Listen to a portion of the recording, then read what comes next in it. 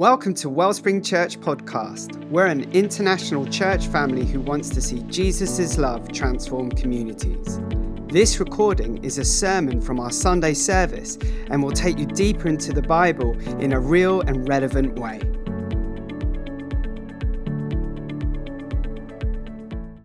Good morning, everyone. Good morning, everyone online. Just want to start with a question. Do you feel right now that you are capturing glimpses of God, or do you feel like you're seeing Him in full? That's great.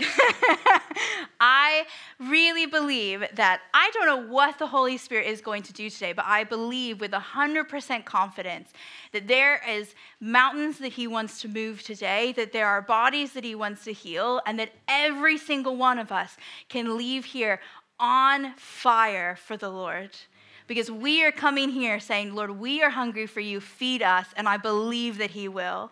So let's open our hearts and minds, because I don't know what He's got in store, but I know for a fact every single one of us can leave this space completely different than when we walked in, which is absolutely amazing. So we're going to be talking about love and doubts. Now, I don't know about you, but I like to keep those mutually exclusive.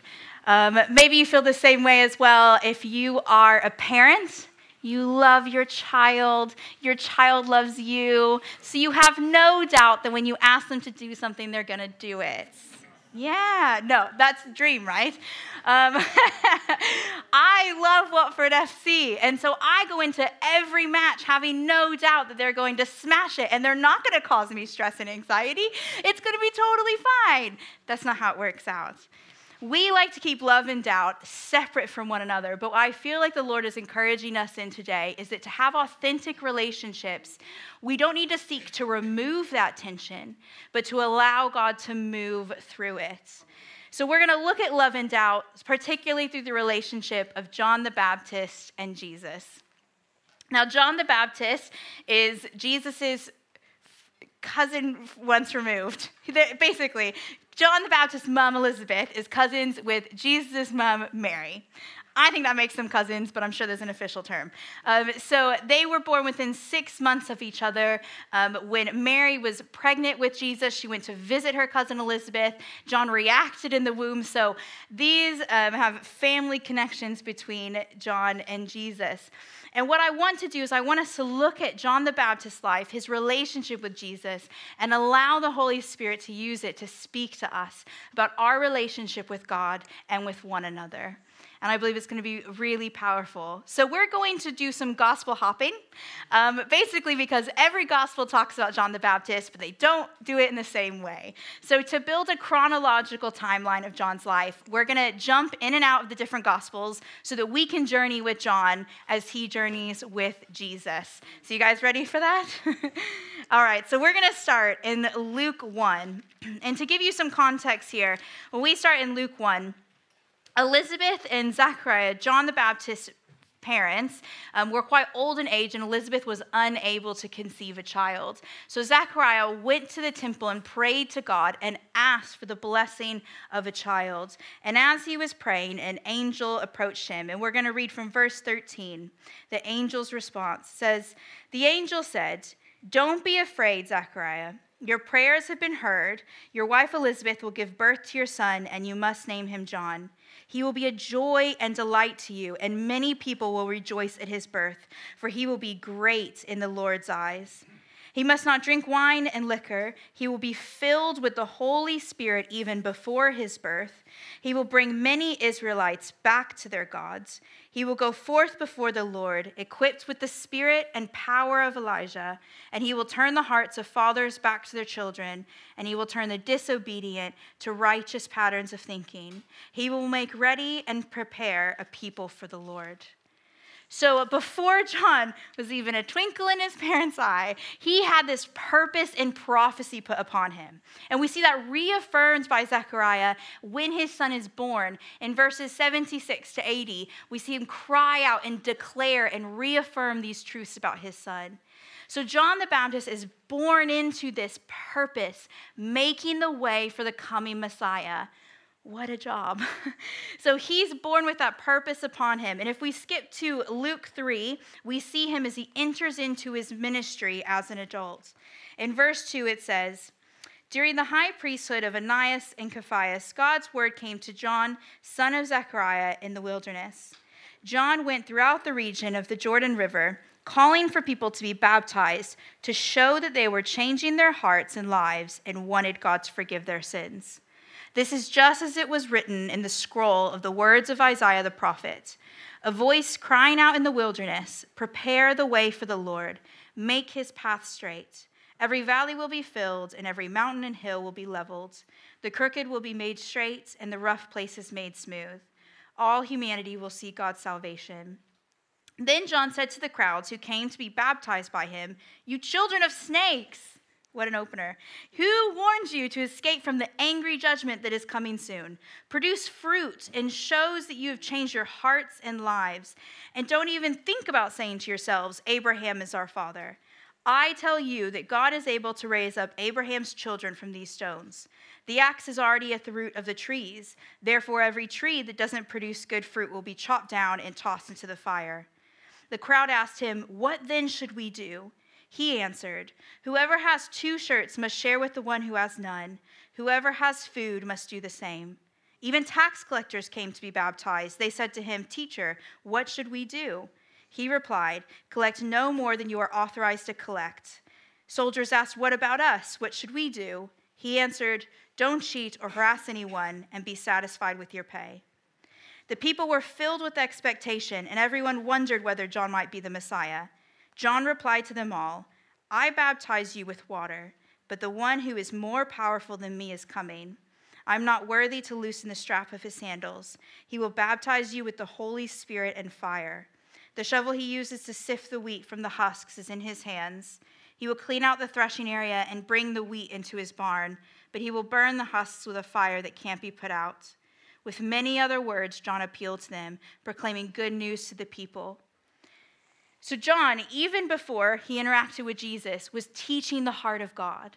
And what this tells us about John's character is that he loved the Lord, that he believed not only in what was spoken over him, but the God who spoke it.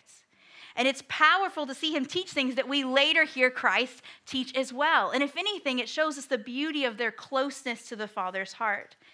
So John is teaching these, he gains disciples. And something else that's important here is that every time John is questioned, are you the Messiah?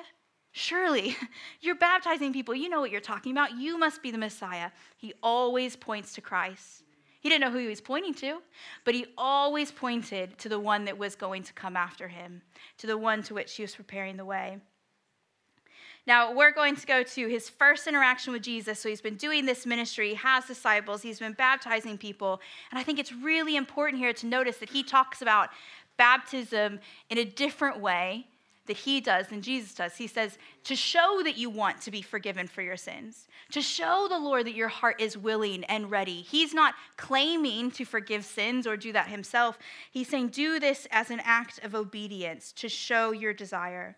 So we're going to jump to Matthew 3 to read about the baptism of Jesus. So starting at verse 13, it says, at that time, Jesus came from Galilee to the Jordan River so that John would baptize him. John tried to stop him and said, I need to be baptized by you, yet you come to me? Jesus answered, allow me to be baptized now. This is necessary to fulfill all righteousness. So John agreed to baptize Jesus. When Jesus was baptized, he immediately came up out of the water. Heaven was opened to him, and he saw the Spirit of God coming down like a dove and resting on him. A voice from heaven said, this is my Son, whom I dearly love. I find happiness in him.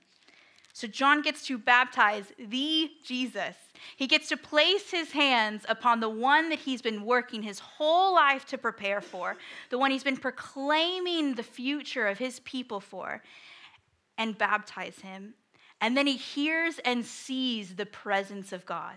How powerful that moment is. And you hear him give testimony to this in 1 John as well. So after he's baptized Jesus, he speaks to God's people and says this, John the Baptist, This is John's testimony when the Jewish leaders in Jerusalem sent priests and Levites to ask him, "Who are you?" John confessed. He didn't deny, but confessed, "I'm not the Christ." They asked him, "Then who are you? Are you Elijah?" John said, "I'm not." "Are you the prophet?" John answered, "No." They asked, "Who are you? We need to give an answer to those who sent us. What do you say about yourself?" John replied, "I am a voice crying out in the wilderness, 'Make the Lord's path straight,' just as the prophet Isaiah said."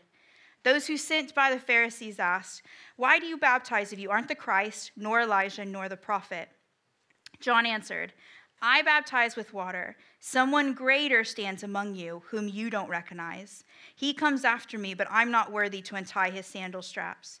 This encounter took place across the Jordan in Bethany, where John was baptizing.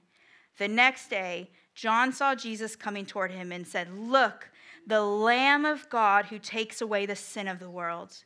This is the one whom I have said, 'He comes after me is really greater than me because he existed before me.' Even I didn't recognize him, but I came baptizing with water so that he might be known to Israel." John testified, "I saw the Spirit come like a dove from heaven, and it rested on him.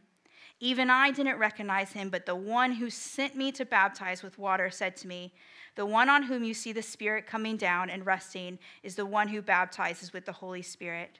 I have seen and testified that this one is God's Son.'" That is so powerful. Here we see John the Baptist recognizing Jesus with titles that hadn't yet been spoken about him. It's mind-blowing. He says, "This is the Lamb of God who has come to forgive the world's sins." That is the first utterance of that. Then he says, not only this is God's Son, but he knows more than me because he was here before me. And as we know from John's gospel, it says he is the light of the world. He was in the beginning. So John's capturing who Jesus is in a full way. He's understanding who the person, the Christ is, and he's telling publicly to anyone who would listen, "Don't look at me. He's who we've been waiting for. Here he is." And we know from Luke 3 that John continues his work of baptism and teaching, to the point that he is imprisoned by the king for speaking out against him sleeping with his sister-in-law. And then we find John in Luke 7 in prison, and he asks something really important of Jesus. In Luke 7, starting in verse 18, he says, "John's disciples informed him all about these things, the miracles Jesus was performing.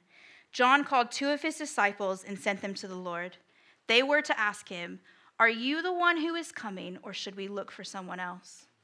When they reached Jesus, they said, 'John the Baptist sent us to you. He asks, "Are you the one who is coming, or should we look for someone else?'" Right then, Jesus healed many of their diseases, illnesses, and evil spirits, and he gave sight to a number of blind people. Then he returned to John's disciples. "Go report to John what you have seen and heard. Those who were blind are able to see. Those who were crippled now walk. People with skin diseases are cleansed. Those who were deaf now hear. Those who were dead are raised up. And good news is preached to the poor. Happy is anyone who doesn't stumble along the way because of me." After John's messengers were gone, Jesus spoke to the crowd about John. "What did you go out in the wilderness to see? A stalk blowing in the winds? What did you go out to see? A man dressed in refined clothes? Look, those who dress in fashionable clothes and live in luxury are in royal palaces. What did you go out to see? A prophet? Yes, I tell you, and more than a prophet. He is the one of whom it is written, 'Look, I'm sending a messenger before you, who will prepare your way before you.' I tell you that no greater human being has ever been born than John, yet whoever is least in God's kingdom is greater than he." Everyone who heard this, including the tax collectors, acknowledged God's justice because they had been baptized by John. But the Pharisees and legal experts rejected God's will for themselves because they hadn't been baptized by John. Are you the one we've been looking for, or should we look somewhere else? What a question.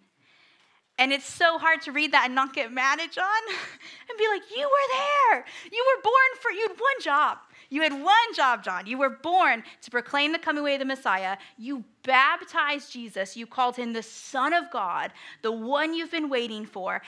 And now you doubt him?" I thought you loved him. But the thing is that as John sat in prison and looked at Jesus through his bars, suddenly he didn't look like the Messiah he was expecting anymore. The bars of his cell created doubts that changed his perspective, and the glimpse that he was getting didn't match up to the fullness he was expecting. And I think if we are honest with ourselves today, we have all been in that position. We all have prisons that we're in, whether it's overwhelming circumstances. It could just be the stress of day-to-day life that makes the walls feel like they're closing in on you. It could be unanswered prayers, broken expectations, physical pain you deal with on a regular basis. And when we look through the bars, suddenly we start asking, God, are you my provider, or should I fix this myself?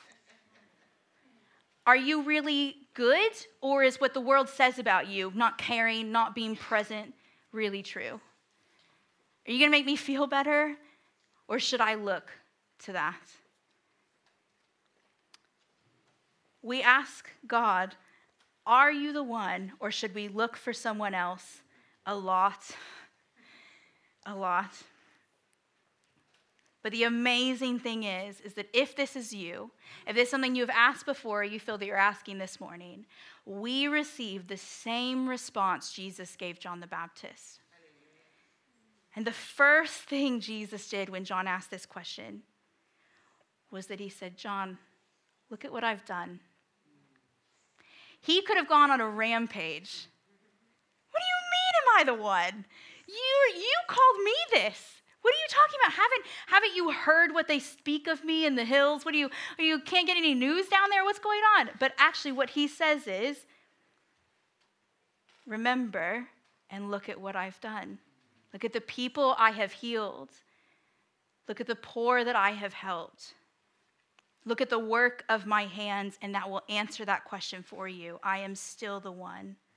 And what this means for us today is that when we find ourselves looking through bars, craning our necks to get a glimpse of the God that we once knew in full, that we feel is now not as we expected, when doubt has stolen what we feel is our faith, we remember. We look at the work of God's hands.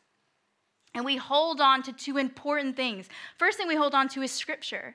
What Jesus is describing for John's disciples to go back and tell him, he's saying, look at the people I've healed. Look at the blind that I'll see. He's actually quoting from a passage in Isaiah, which ends with, and I will set the captives free. So he's not saying it, but he's speaking directly to John's circumstances. So we hold on to Scripture. We recognize that this is just not a book that just makes us feel good, that we should open on Sundays, but this is living and breathing. And that when we feel crushed, this says, you will be crushed but not destroyed. When we feel alone, this says, I am always with you, says the Lord your God. And when we are persecuted, this says, I will fear no man. I will fear no thing on this earth because God is victorious. So we hold on to this when what we see doesn't line up with what we expect, when doubt creeps in, and we remember. We look at the work of God in our own lives. I went to visit my family in Texas last January, and I was having a conversation with a family member of mine. It's one of the people I love the most in this world. I would do anything for. And he asked me, we were talking about faith. He's figuring out his own faith. And he asked me, Steph, how have you had such strong faith with everything we've been through? Everything our family has been through. And I felt like such a fraud.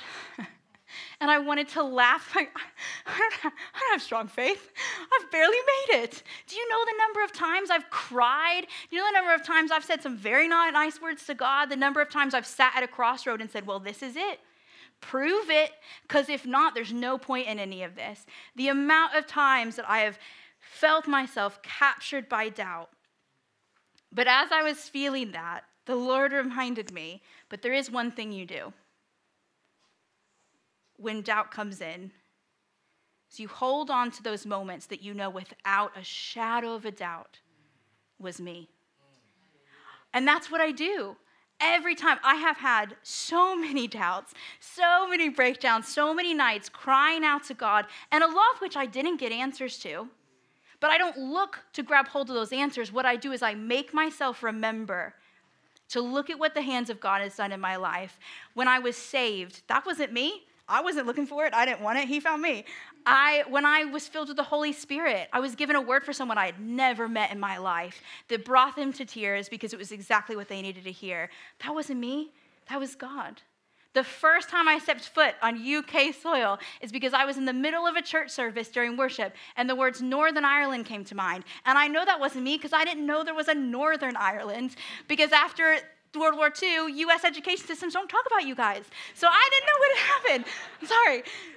That wasn't me. So I hold on, I cling on to them like a piece of refuge in a storm, and I say, this is who God is. I know you are real because of this moment. That is irrefutable. And that's what Jesus is encouraging not only John, but us today to do. What are those moments for you?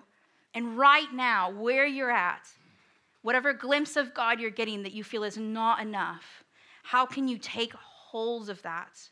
Look at the work of his hands and allow that to set you free. The second thing that Jesus did in his response to John is that he loved him. In verses 27 to 28, he doesn't condemn John. He doesn't say, how dare you? He affirms his love for God and his ministry. Jesus doesn't let a moment of doubt erase a life of faith. And the same is true for us today. God knows every doubt you've ever had, and he still loves you. And can I say this truth with love? This is going to sound harsh, but I'm saying it because I do love you guys. If you think God is going to be offended because you ask him, why is this happening? Or will love you less because you hurt at your life circumstances, he is too small. Because God is so big that he sent his only son to die for a world that would reject him over and over and over again. That's how big God is. God is so big that he sees all of us collectively in this room, the worst things we have ever done, said, and thought, and that doesn't change a single thing for him. Do not box God in. Let him be big enough to take your wives. If he's scared of that, he's not really God. We can have confidence in what Romans 8 tells us, which is there is no condemnation in Christ, and that nothing can change the love that God has for us. Nothing on this earth, nothing in heaven and hell. So let's live in confidence that when we come to Jesus with our doubts, we will receive the same love, the same response.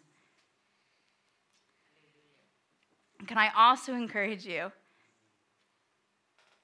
that when you accept that love, that is where you live? It's easy to hold on to doubts and questions so much because we're just not going to get answers. But can I put to us that isn't really receiving God's love? It's not receiving his comfort, his peace, his hope that I may not understand this, but I know who he is. So let's have confidence and rejoice in a God who is bigger and loves unlimited, even more than all our doubts. Now, what does this mean for our relationships to one another? I think the first thing this tells us, especially when we look at Jesus' response to John in love, is that we should carry grace instead of cut ties. This world tells us if you doubt your partner, your husband, your wife, get divorced. You don't need to be in that. That's not necessary. If your boss doubts you, well, this clearly isn't the place for you, so leave. If you doubt yourself, count yourself out. Cut yourself down because you're clearly not good enough. But what this word is telling us, the way that Jesus loves John and his doubts, is that there is grace. We're going to let each other down. I hate more than nothing else in this world. I hate letting down the people I love. It physically pains me. It's something I worry about frequently because I love people and I don't want to let them down. I don't want to hurt them. But the truth is that we will doubt one another. We will let each other down and we will hurt each other. That's just the way it is. So I know that it hurts to be doubted, to have doubts for those that you care about, those that you love. But we have to remember and hold to the truth that we are complete in Christ. I feel like there might be someone here today, either in the room or online, who doubt after doubt has been placed on you, just making you feel not good enough for anything. Maybe it's in one particular relationship, maybe it's in a workplace, maybe it's in your family, but it's just piling on. And I feel like the Lord is saying to you, I know it hurts. I know it hurts. But you are complete in me. You don't have to be all things to all people. You don't have to know how to have a perfect relationship with all those in your lives. You are complete in me. So let's hold on to that truth and remember that. We need to take this hurt, our doubts in one another, to the cross and receive what it means to be complete in Christ.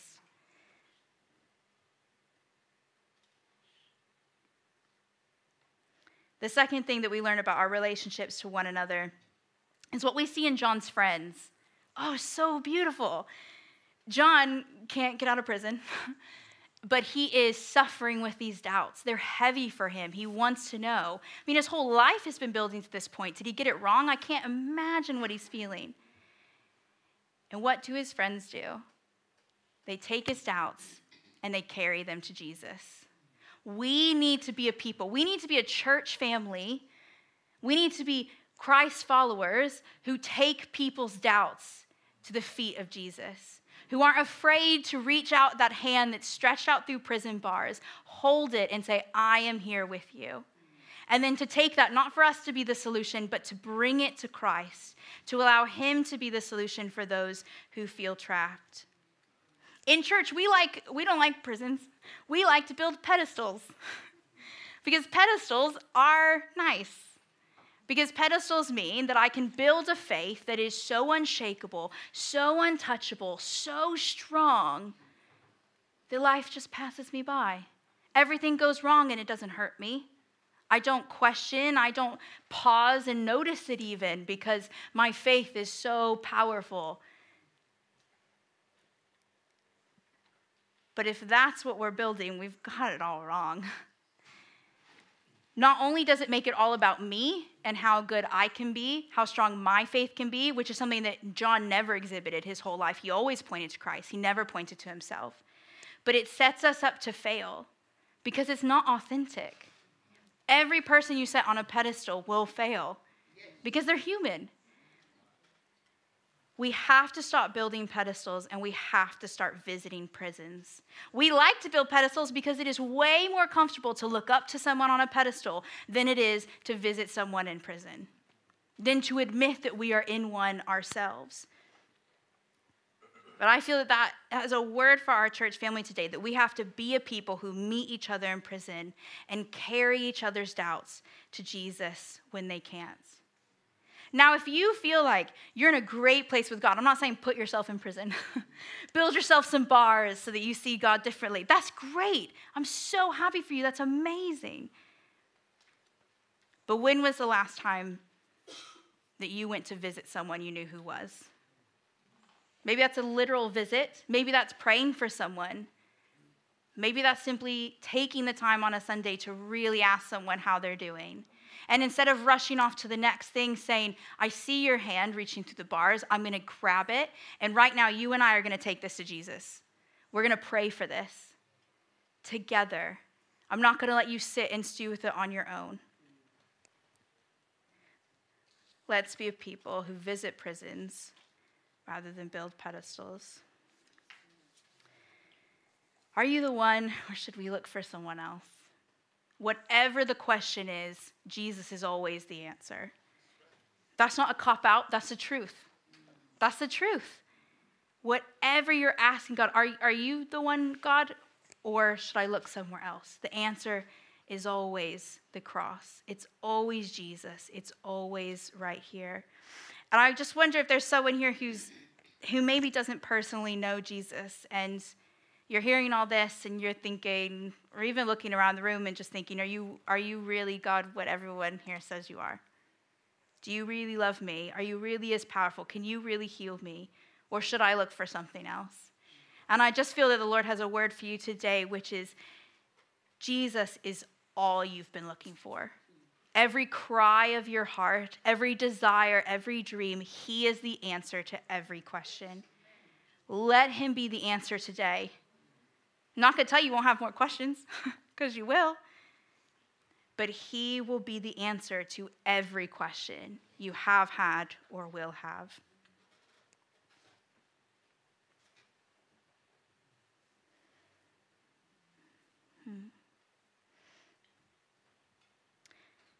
In a moment, we're going to take some time to pray and reflect. And we're just going to let the Holy Spirit lead in this. And I want to encourage you, whatever it is that has stood out to you, whether you yourself feel that you're looking through bars of doubt and not able to see the God that you expect to see, whether you're carrying the weight and pain of doubts that have been put upon you or that you have for someone that you love, or you just need to grab hold of what Christ has done in your life and remember again, and let that be what you look at rather than what's around you. We're going to take time to do that. So I'm going to pray, and the band's going to come up, and we're just going to give space to the Holy Spirit to do what he does best and work in our hearts. Yes, Lord. God, we thank you for your word. We thank you that you can speak to us through words written so long ago, lives lived so long ago. And I just want to pray now, Holy Spirit, for anyone who's feeling imprisoned. I do pray for breakthrough. I do pray that you would break them free. But most importantly, I pray, Jesus, that you would meet them there as you met John. That you would remind them, no matter how far back they have to go, of times where you have moved in their life in a way that there leaves no question as to what that was but you and your love. Lord, I pray for anyone who needs to be affirmed that they are complete in Christ, that any moment of doubt will not erase their life of faith, that you would encourage them now, Holy Spirit. And for those of us carrying hurts, Lord, of doubts that have been put on us or that we have towards those that we love, give us grace. Put our identity in you, Jesus, not in who we can be or who others can be for us.